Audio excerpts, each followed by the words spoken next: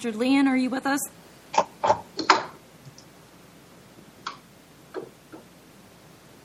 And I'll note to the court that he is signed on under UU Nikki Connor. Yes. I am here, Your Honor. Wait, hold on one second. We're checking to be sure everybody's here first. Mr. Learman? Yes, ma'am, I'm here. Great. Case number... Okay. Go ahead. Sorry, Judge. Case number 20-1427, the District of Nebraska, United States versus Dajuan, Sharron. Okay. Mr. Leon, you're on now. Thank you, Your Honor. My name is Michael Leon, and I am the attorney for the appellant here. My appointment in this case started back in April of 2018. This appeal raises the question of whether the district court should have allowed a duress instruction, and related to that is an instruction which mirrors the language of the Supreme Court case U.S. v. Dixon on the burden of proof on duress. And at the very least, the court should have allowed the defendant to argue its case through voluntariness. From the very beginning of this case, through my initial appointment, my meeting with my client, through the 2 proffers that my client did at the office of the U.S. attorney, through the pre-trial brief, through opening statements, and the evidence submitted on behalf of Mr. Sharron, it was clear that he was going to admit the underlying conduct, which was, I believe, almost required to justify a duress defense. Well, is it actually required? Don't you have to have some evidence that goes to each of the elements of the defense? And isn't there evidence that he could have walked away where he was dropped off? He was in a position where he did not need to undertake the activities he did to effectuate what essentially was the alleged robbery or theft. Your Honor, in every duress case that I've reviewed from the Eighth Circuit through the Supreme Court, that is always an issue that's discussed. But is that an issue for the judge or the jury to decide? In this case, he's dropped off 50 feet from the scene. He believes that all individuals at the scene are armed. He believes that he knows that all are in vehicles. He has neither a weapon nor a vehicle or a gun or a phone, and he believes that he will get run down and shot. And in fact, if you look at the video of the actual transaction, one of the gentlemen that's in the back of the car tells the CI to run him down and shoot him. I believe that his fear was justified. He knew these gentlemen were dangerous. He knew they had a propensity for selling guns. I think you can look at the testimony even of the investigative officer. He had supervised 3 prior gun searches with this CI from these 2 people. I believe the evidence clearly shows that the issue of whether he had that opportunity, you recognize that 50 feet in a car, if you're traveling 30 miles an hour, is 1 second. I don't believe that the evidence should be, the judge should be allowed to make that decision based on the evidence that's in this record. But as I said, Mr. Sharron testified, previously having proffered, that he admitted the underlying conduct, and he testified quite clearly that he had reasonably feared for his immediate serious bodily injury, and he didn't think he had any options. If you look at this, he didn't even know that this was going down until just before it happened. He had run into these 2 earlier that day by accident as he was walking near Leavenworth, and they had got out of their car, threatened him. You can look at Exhibit 102. You can see that. It has nothing to do with the issues in this case. They threatened him because he owed them money. that incident ends, and you can tell from the timestamps on the various videos that they must have driven from Park Avenue and Leavenworth almost immediately to meet with the undercover CI. That meeting took place at roughly 12:40, lasts about 20 minutes, nothing happens. There's really no evidence as to why nothing happens other than the testimony that the individual that was supposedly had the guns didn't show up. They leave, and for the next 45 minutes to an hour, the two individuals, Mr. Tapp and Mr. Yard, drive around looking for somebody to be a patsy. They drive back upon my client.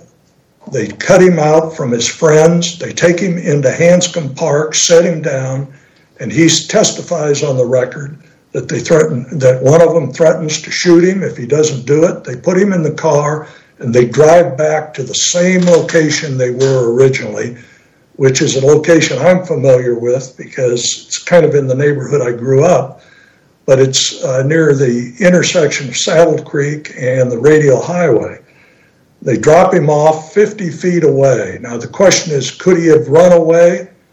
In every case that I have seen, including Bailey, where the Supreme Court case where the defense or the jury instruction was given, you can always make the argument. The question is whether that's a question that should be determined by the jury or the judge.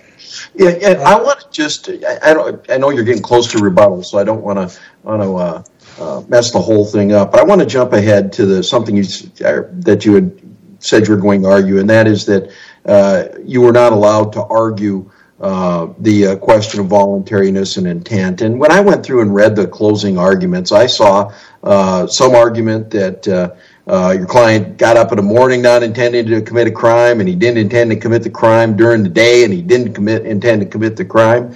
And there was testimony that you highlighted that emphasized that your client had felt that he'd been taken over, his will had been taken over, and that he'd been threatened, and that he thought the drugs transaction would forced him into a place where this disruption was taking place, and he argued that where your client was dropped off, he didn't have a cell phone, he didn't really have any way to outrun these people, and there were people in the community that were part of this group that were following him. He was afraid.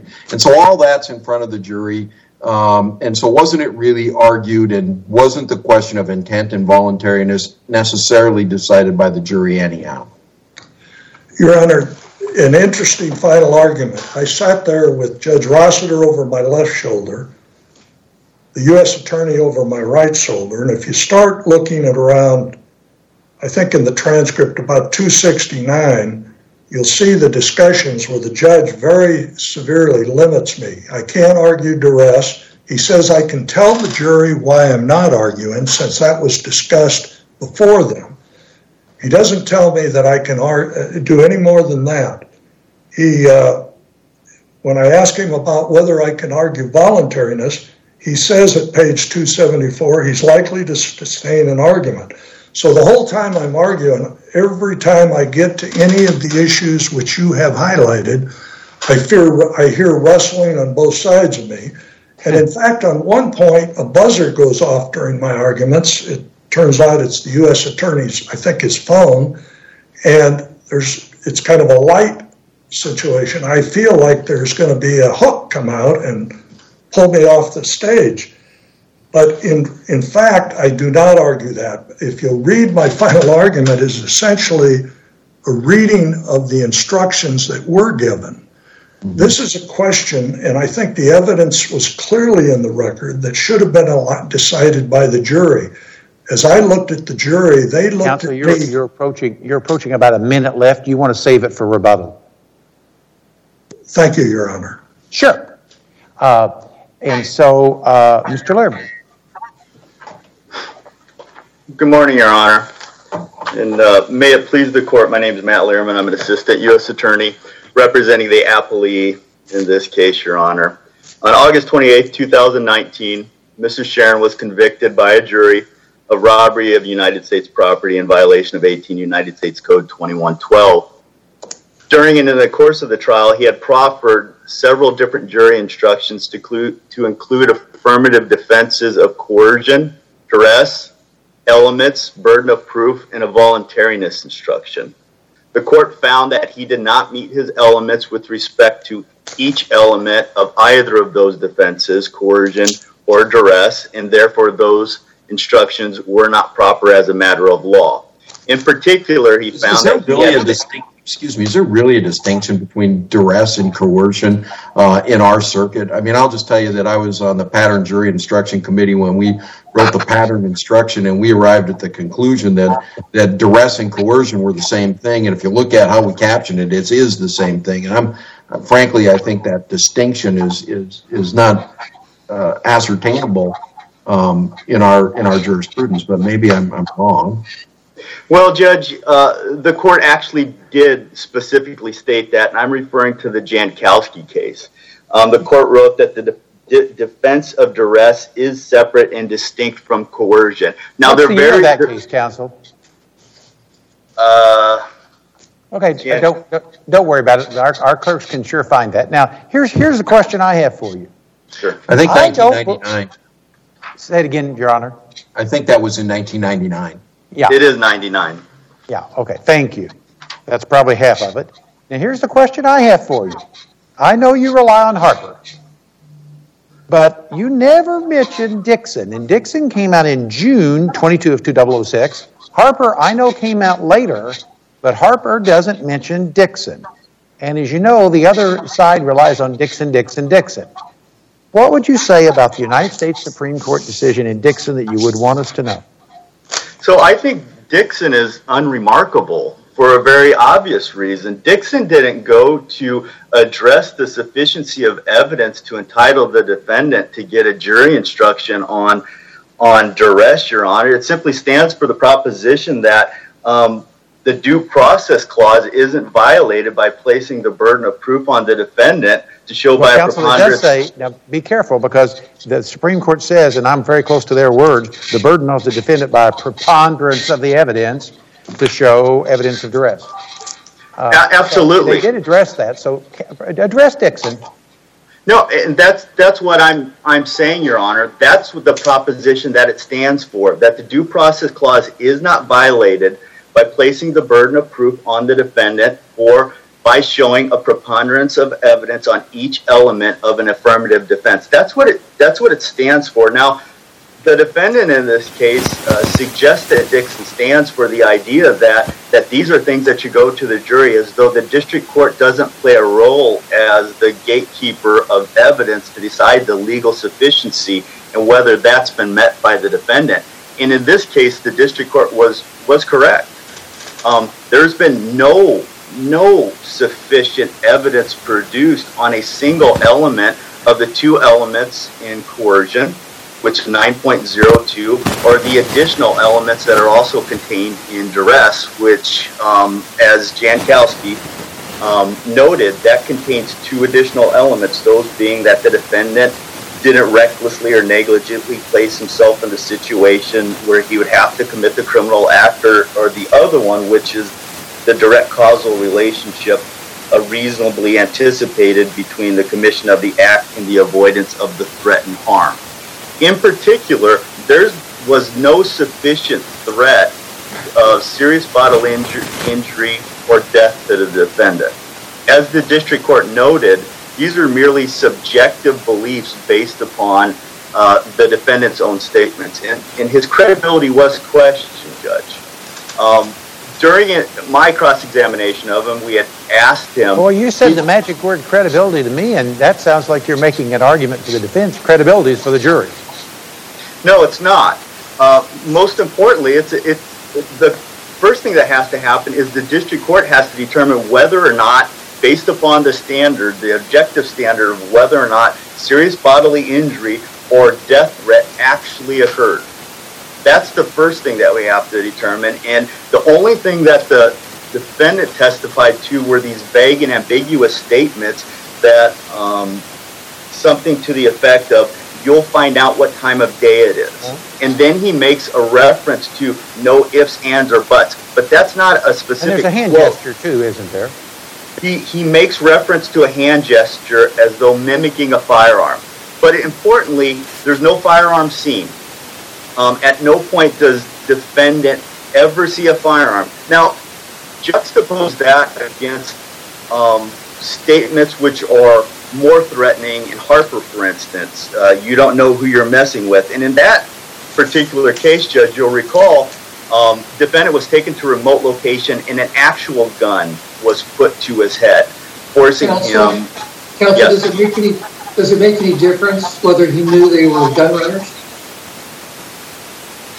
I don't think there's any evidence to show that he knew that they were gun runners, Judge. There's nothing in the record because he wasn't part of any prior deals relative to the CI purchasing the guns. So there's nothing in the record to suggest that he knew that they were gun runners. Under these circumstances, I don't think it would be material anyway. He stated that he had previously dealt with at least the one individual, Yar, on previous drug transactions, and that at no point had Yar ever beaten him up or gone after him or anything. And that's important because, as this court addressed in several other cases, in particular Blankenship, that just having a reputation for violence or just having been known as somebody to be tough or intimidating is not enough. For instance, in Logan, that was an individual who had a reputation for violence, and he made the statement, the aggressor says he was going to put Logan 6 feet under if he was ever crossed. This court held that wasn't enough. There was no evidence of past retaliation on the part of the aggressor in that case, and there was no evidence of what crossing him meant. Juxtapose that. So it's really more a question of immediacy under Harper. Absolutely. So Harper, Logan, Blankenship all address the issue of immediacy. And Blankenship, for instance, where you had a neighbor come over with 3 other individuals and they were threatening Blankenship. Blankenship goes out the back door, goes to a neighbor's house, gets a gun, returns, and ends up shooting the neighbor. Now, this court held that, at the point that Blankenship had escaped, the threat's over. There's no additional coercive effects there at that point.